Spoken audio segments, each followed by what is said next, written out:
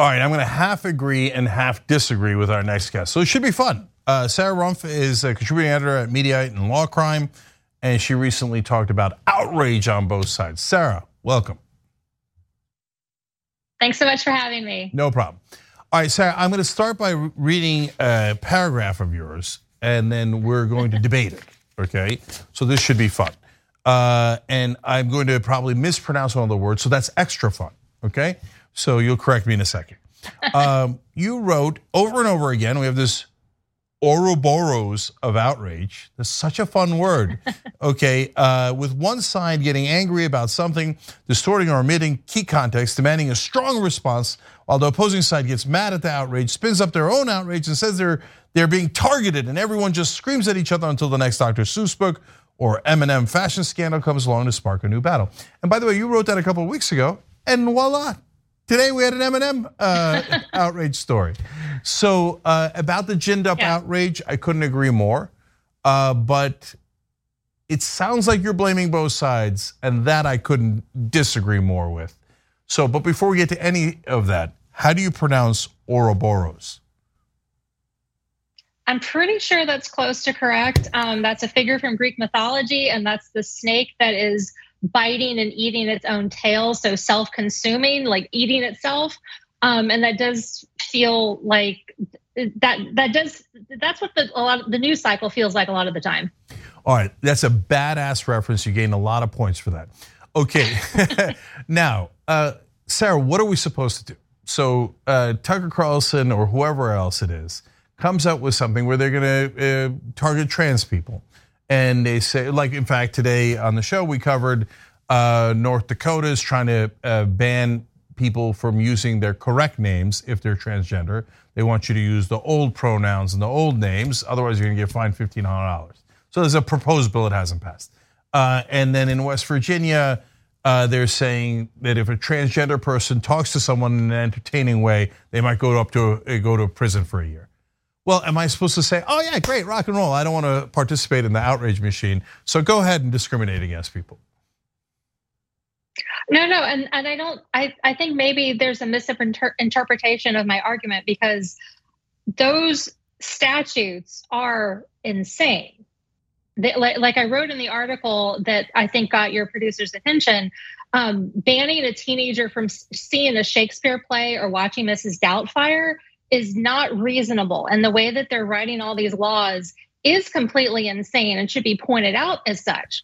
What I was pointing out in the article was that Mehdi Hasan and Parker Malloy were conflating a lot of things at once, and the specific Fox News segments. And I can, my email account that I pick on Fox News more than once. But this specific segment was having a freak out over the specific Joker comment, but attributing all of these plans and legislation and everything to them isn't the connection. I didn't think was quite there. And I used to practice law, and my understanding is that you're a lawyer as well. When you have your best argument, you present that first. I think it would have been a little more effective to just absolutely ridicule Fox melting down because they couldn't read an 8 or 10 page comic. I mean, this was not what they said it was at all. It was a one-off, goofy, Silver Age style comic, which, those are all written in the 60s and 70s. Every daggone one of those comic book writers was high on something. It's supposed to be silly. It's supposed to be absurd. And it's marketed to teenagers. This is not trying to convince your 6-year-old to be a transgender whatever commie that Fox News is so worried about all the time. This is a goofy, silly story about a magician and, casting a spell on the Joker. It had nothing to do with transgender people. He was not pregnant. The whole thing was dumb. I feel like it should have been a separate conversation. Like, analyze these idiotic bills. That's one thing. Make fun of Fox News for trying to gin up outrage over Eminem shoes and dumb comics when they don't even understand what they're talking about. They're separate things. That was the point. Well, you are right. Yeah. So, Sarah, first of all, in terms of making fun of Fox News for their fake outrage, mission accomplished. We also did that on Monday's show. And we had a great time with the M&M story. Tucker Carlson doesn't find the M&M spokes candies sexually appealing enough, so M&M had to. Had to restructure their whole marketing campaign so Tucker Carlson could get off on it. I think that's hilarious. Okay, I'm not the one going around going, "Hey, I want the sexy shoes back on." And look, I don't want to know about Tucker's foot fetish or whatever the hell else he's got going on, and the candy fetish. They're weirdos. Okay. So no problem making fun of them. Check. We do it every day. No problem. But Sarah, there's a different issue too, though. So as a progressive show, we cared a lot about $15 minimum wage. So we did a whole campaign, and we actually got Bernie Sanders to introduce it as an amendment to the original COVID relief plan. That was our audience, thousands of signatures, et cetera, made an impact in politics. And then 8 Democrats voted against it, and we got them on the record as pretending to be in favor of minimum wage and then actually being against it. You know how much coverage it got? 0. Okay. Tucker Carlson says I can't masturbate enough to the M&Ms. Everybody in the world covers it, and we all have to discuss it for weeks and weeks. And in fact, it changes the Mars company's marketing strategy. So how the hell do we fix that? You know, this is something that I've wrestled with myself because I am still digging into. I live in Florida, and Ron DeSantis's idiotic plan to revoke the Reedy Creek Improvement District at Walt Disney World. Actually analyzing that requires digging into a lot of like obscure paperwork and building codes and tax codes and municipal bonds, and trying to get people interested in those things is a challenge, and trying to get people to pay attention to these things that, you know, whether you're on the right or left or whatever, there are these issues that affect you and that people, you know, they care about when it adversely affects them. But it is a lot funnier to watch a clip of Tucker Carlson melting down because he thinks that the M&Ms are not appropriately attired. You know, to trying to distill a complicated legal or policy issue into a 30-second soundbite is an absolute challenge. And, you know, the only thing I guess we can all try to do is just, I don't know. No, you're absolutely right that it's a huge problem. Yeah. So Sarah, look, we've been accused of almost everything in the world, right, at the Young Turks, except not being entertaining enough. So we're engaged in 1,000 fights, and there's conflicts, and there's drama, and there's humor, and there's everything in the world, right? No, so let me run my theory by you. I think corporate media wants us distracted, and by corporate media, I mean mainstream media acting as good cop, right-wing media acting as bad cop, and they're actually working together. So they start a fake fight. Fox News almost always does, the right wing does. Oh, Mr. Potato Head, whoever else, right? Dr. Zeus, right? And then the mainstream media goes perfect, right? And they all do this nonsense fight that doesn't affect anything, or is playing defense against taking away people's rights, et cetera. Meanwhile, on economic issues, I think they agree on everything. And I think that the distraction is not an accident. I think it's on purpose. And so when you do student debt relief, when Biden suggested that, all of a sudden Stephanie Ruhle on MSNBC is livid about it. And so is Tucker Carlson. And so is Anderson Cooper. On every economic issue, they all actually agree. Isn't that weird? Well, we have a problem where an awful lot of the media at the big companies, CNN, Fox, MSNBC, Washington Post, New York Times, all those, the big label ones, come from, they might have different diversity boxes checked, but as far as socioeconomic status goes, they all went to Ivy League schools. They're all from very wealthy backgrounds. A lot of them are, very blessed to be in a generational wealth sort of situation. And you see that same thing with Congress. Because it is so expensive to live in DC, the vast majority of Capitol Hill staffers are extremely wealthy. Because your choice is, you can't get a Capitol Hill job without a Capitol Hill job. So to get those entry-level positions, you either live with 5 roommates out in Maryland somewhere, or daddy pays your rent. So we have the bills being written, researched, reviewed, and studied by people who have never, ever, ever had to worry about, do I need to wait to go to the grocery store until my next paycheck clears? We have the news being covered by people who are in that exact same situation. And it's that is beyond partisan politics. I have often thought I would love to be able to force the entire every single congressional representative and every single one of their staffers, when was the last time you held off making a big purchase? When was the last time you delayed going to the doctor? When was the last time you waited to go to the grocery store because of finances? And just seeing how few people even are able to put even a remote year on that question, if ever in their lives, would be an extraordinarily depressing thing. Yeah, one more thing, Sarah. First of all, you're entirely right about that. No question. And that is part of what forms groupthink. But hiring also forms groupthink. So when you have an extremely wealthy publisher hiring people who think like he does as editors and producers and reporters, hey, look at that. It turns out everybody thinks that the next $1 trillion tax cut for the rich is perfectly normal. But if we were going to do Medicare for all, which every other developed nation on earth has, how are you going to pay for that? Oh, that's an outrage. That helps the American people. We despise it. So I just think all of it is theater. And I'll end on this example, corruption. Because the groupthink alone doesn't just answer the fact that they come from wealthy backgrounds. Because corruption is an intensely interesting story in every country. So, you go to Turkey, Israel, or whatever, the different places that I've been, etc. Corruption is usually the #1 story. People are outraged by it. They don't like it. It drives a lot of viewership, readership, etc.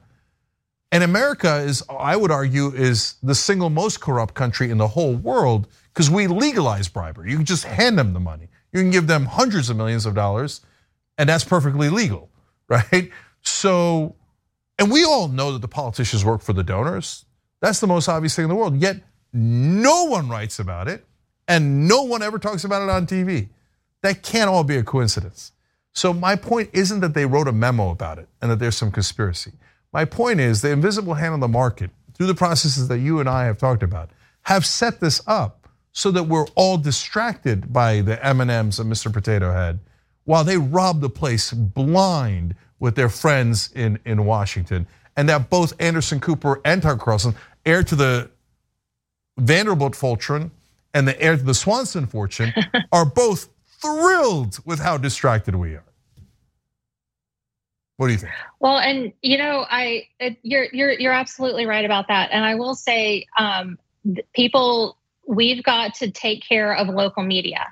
A lot of times the real digging into the corruption is done by local on the ground reporters. An awful lot about what we know about the Uvalde shooting is because of great work by reporters with the Texas Tribune. And people that were on the ground there and interviewing people and getting in their face with a microphone. And even here in Orlando and in Florida, a lot of the stories that are really important have been covered by people who are here on the ground, not reporting from New York or DC. So it's something that we've got to invest in. We've got to be willing to subscribe to local media outlets and support them and drive traffic to them, and not just always get the news from the national stations. Yeah, I used to think the best reporters in the world worked at the New York Times. I now think, with a couple of notable exceptions, the worst reporters work at the New York Times.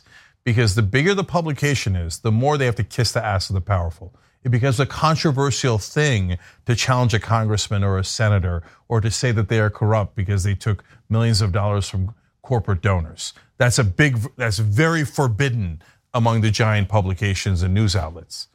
Well, that's true though, it's true. That's why you have to go to independent news to get anything that's true. Because the giant media outlets won't print something that's true under penalty of law. So that's why we have the upside down system that we have. By the way, Sarah writes for Mediaite, and that's among the reasons why I read Mediaite. Because I brought you on here, we agree and disagree on some things I said, and that's what I expected. But you guys actually do a pretty good job of saying, here's the news, whether you like it or you don't, right? And it's more of an independent outlet. If Mediaite gets bigger, there'll be tons of forces. The powerful will then close in and go, nope, don't say that, don't say this. You're gonna get in a lot of trouble if you say that, and you might lose your advertisers if you say that, right? So enjoy working there, because if you go to any bigger publication, you're screwed. They'll never let you do journalism.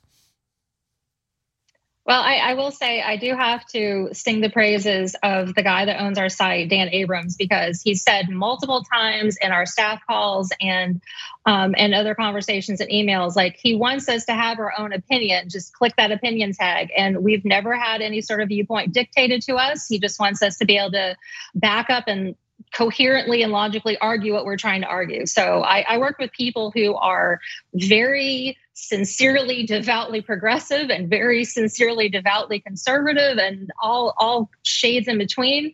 And I really like that. I've worked some other places that have been more ideologically confined in one way. And this is a lot more refreshing. And I feel like it's a check on me too, because if I'm not really doing a good job of dotting my I's and crossing my T's, one of my coworkers will call me out on it. And I appreciate that. Yeah, no, I like and respect Dan. And funny enough, right now as we speak, as we're taping this interview, Dan Abrams and Senator Nina Turner, who's one of our hosts, does the show on Boss for Us, are talking on News Nation. So at least there's some good like-minded folks out there trying to fight for the right things, no matter where they are on the political spectrum. And Sarah Rumpf is one of them, so check her out on Mediaite and Law and Crime. Sarah, thank you for joining us. We appreciate it. Thanks so much for having me. All right, who's going to be the next United States Senator from the state of California? That's Dianne Feinstein's seat. Is it going to be Katie Porter? Is it going to be Adam Schiff? Is it going to be Barbara Lee, Ro Khanna, Gavin Newsom, Dianne Feinstein? These are all names that are being mentioned. Sounds fun. They all run. Man, that's a super fun melee. All right, let's talk about it. Cuomo says, let's get after it. Joan Grieve, senior US political reporter at The Guardian, joins us now. Joan, welcome. Hi, thanks for having me. No problem. So Joan, Adam Schiff, he hasn't declared yet, but we all think it's near 100% that he's running? Yeah, I'd say so. According to some reports, he has already talked to Feinstein in the past month or so, indicating that he does intend to run. He was initially looking at potentially running for some kind of House leadership position, but he decided against that, and it was kind of pretty widely understood that he was choosing to forego that for the sake of focusing on a Senate race. And if he did jump into the race, he would start off with a nice advantage of having about $20 million sitting in the bank. So, it seems all signs seem to point to that he will jump into the race. Yeah, I thought that they were grooming him for Speaker of the House for a while, but then Hakeem made a strong run, and he's got a couple of advantages that Schiff doesn't. So Schiff goes to try to run for the Senate seat. So that I get it. I get the politics of it. But talking to Feinstein that you just mentioned there, that's become an interesting part of this story. Okay, so I'll get to Schiff. I'll get back to Schiff in a second. But Katie Porter, who is someone who's actually announced that she's running, I think she's the only one who's announced that she's actually running. It took some heat from Sunny Hostin on The View and a couple of the other women on The View. I don't know if anybody else said the same thing, but probably, because usually the folks in media have giant groupthink. And they chastised her for not getting permission from Feinstein. Is that a thing? Are you supposed to get permission from the people that you might run against or the seat that you're? Who cares that she didn't get permission from Feinstein? Why on God's green earth would anyone care about that? Yeah, I think that there was even some kind of, well, I guess I would start off by saying that I'll use a generous word, it is a unique situation because, Feinstein has not yet officially announced that she's not planning to run for re-election, but basically nobody expects her to run for re-election. She hasn't been fundraising at all. And so usually if you're an incumbent who is planning to run again, you are aggressively raising money so that you can be in a better position when you do run again. If she were to run again, she would be 91 years old on election day in 2024. And so nobody really expects her to run again. And yet there is this sort of almost walking on eggshells type approach about entering the race officially because it has not been made official yet by her that she is not planning to run again. That being said, I think that Katie Porter made the probably a potentially wise strategic decision by deciding that she was going to enter the race anyway, because now she can, start fundraising more aggressively for the seat. I think she raised something like $1 million in the first 24 hours after she announced. And you did see some of her potential opponents in the Senate race kind of saying that they were not ready yet to announce. And I think there was some sort of maybe some, potentially some regret on their part that they didn't get into the race earlier. So yes, it is this kind of bizarre dance that's going on right now around the fact that Feinstein has not yet officially announced her plans. Yeah, and you said Schiff talked to Feinstein. That forces us to talk about the elephant in the room, which is, what are we talking about when we say talk to Feinstein? Feinstein has massive cognitive issues. We don't know if it's dementia or Alzheimer's or whatever it is, but she literally can't remember from 1 minute to another. So there is no talking to Feinstein. That's nonsensical. So that means there's actually other people making the decision on behalf of Feinstein on whether she runs again, which would be, it's like Weekend at Bernie's. It's absurd. It's beyond absurd, right? So that can't happen. Although with the establishment, what difference does it make? All they want is puppets anyway. So, but who does Schiff actually talk to? Is there like a chief of staff that's actually making the decisions? Or is it the Democratic establishment in California? It's a vague group of people, the Speaker of the Assembly in California, Gavin Newsom, because it ain't Feinstein. So who's actually making the decisions? Yeah, I think that is another. It's another kind of piece of the somewhat, again, to use the word unique conversation that's happening around Feinstein, because there has been some reporting in recent months that she is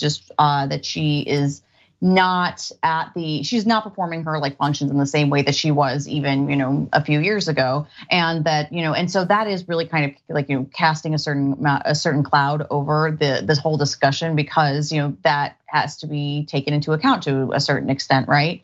And so I think that it's Feinstein's team has indicated that she is going to make her plans official in the next couple of months. And I think that if she were to announce that she were running again, that would just spark such, shock, really. Beyond surprise, true shock that, if she were going to decide to run again. And so with that in mind, yes, there is a certain amount of, because for Schiff, I think that he kind of views Feinstein as a mentor. So, he is approaching this situation differently than a Congresswoman Porter might, or, Congresswoman Khanna might, if he decides to jump into the race. But, it is, it's sort of a formality that some candidates feel like they might need to go through. But at this point, it's pretty clear. It seems pretty clear what is going to happen from here on out, which is that in the relatively near future, Feinstein will announce that she is not planning to run for re-election. She will step aside, and then it's going to open the floodgates for all the candidates to jump into the Senate race. Yeah, I got you. I'm sure that that's going to happen, but I'm trying to get at something different, Joan. So let me run this by you. So I think the establishment has already picked Adam Schiff, and California Democratic Party especially is a machine. And there's usually a central decision behind closed doors, and then they back that candidate 100% to the whoever they're running against.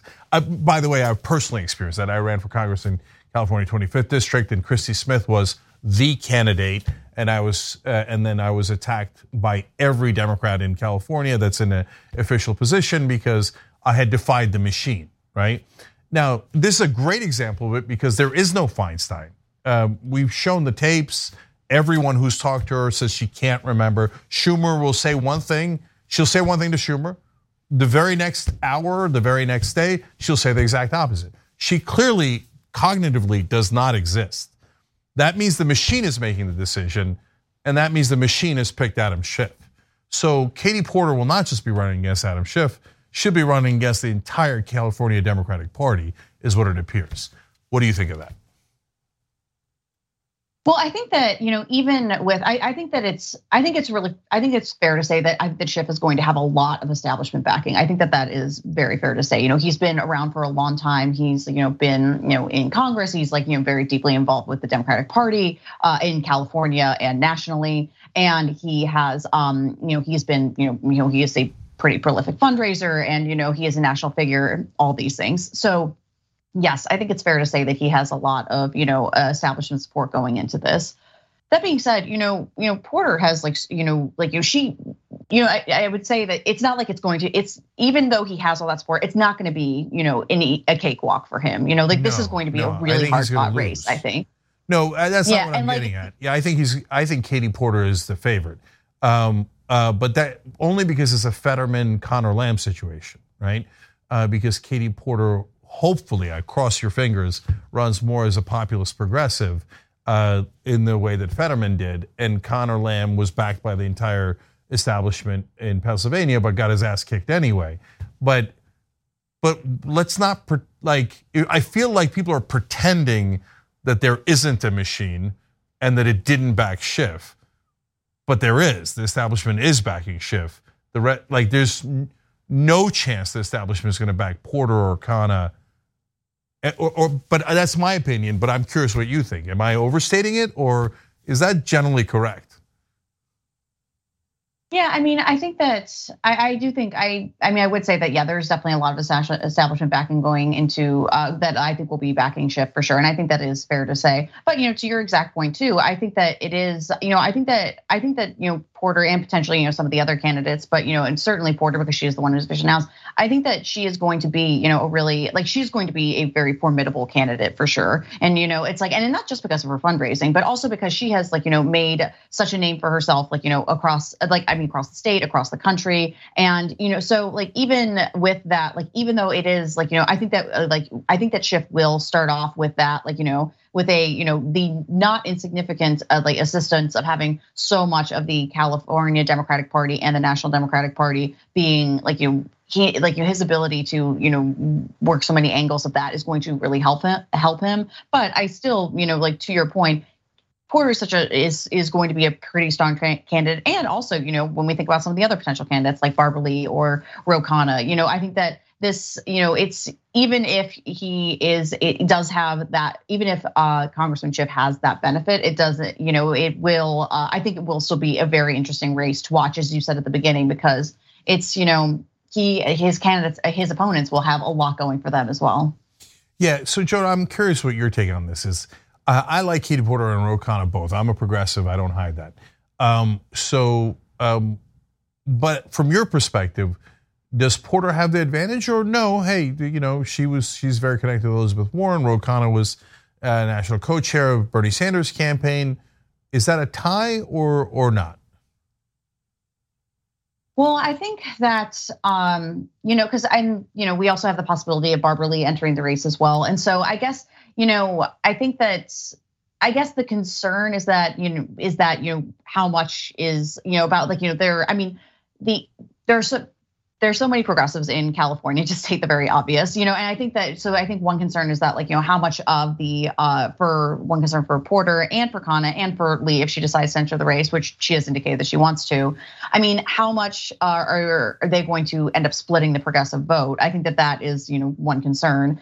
In terms of their credentials, though, they all, I would say they all really have a pretty both a very solid pitch to make to progressive voters, and also pretty unique pitches in each of their cases. With Porter, you have her, she really is a politician in the mold of Elizabeth Warren, who she studied under at Harvard Law, and she really, even when she launched her campaign, really talked about herself in terms of fighting special interests and working for working people. Ro Khanna, definitely a close ally of Bernie Sanders. That will be really endear him to many progressive voters. And then Barbara Lee, who has fought against tried to argued against big Pentagon budgets for years.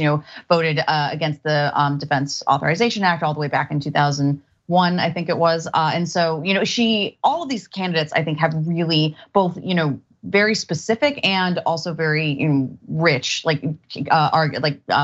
pitches to make to progressive voters. And then I think that they just have to make sure that they don't, kind of cut the progressive vote so much that they end up below someone like Adam Schiff. Although that being said, because of California's system, the way that it works is the top 2 finishers, it will advance. So theoretically, even if they do split the vote, as long as they can stay above whatever Republican candidate ends up winning, one of them will advance to the general election.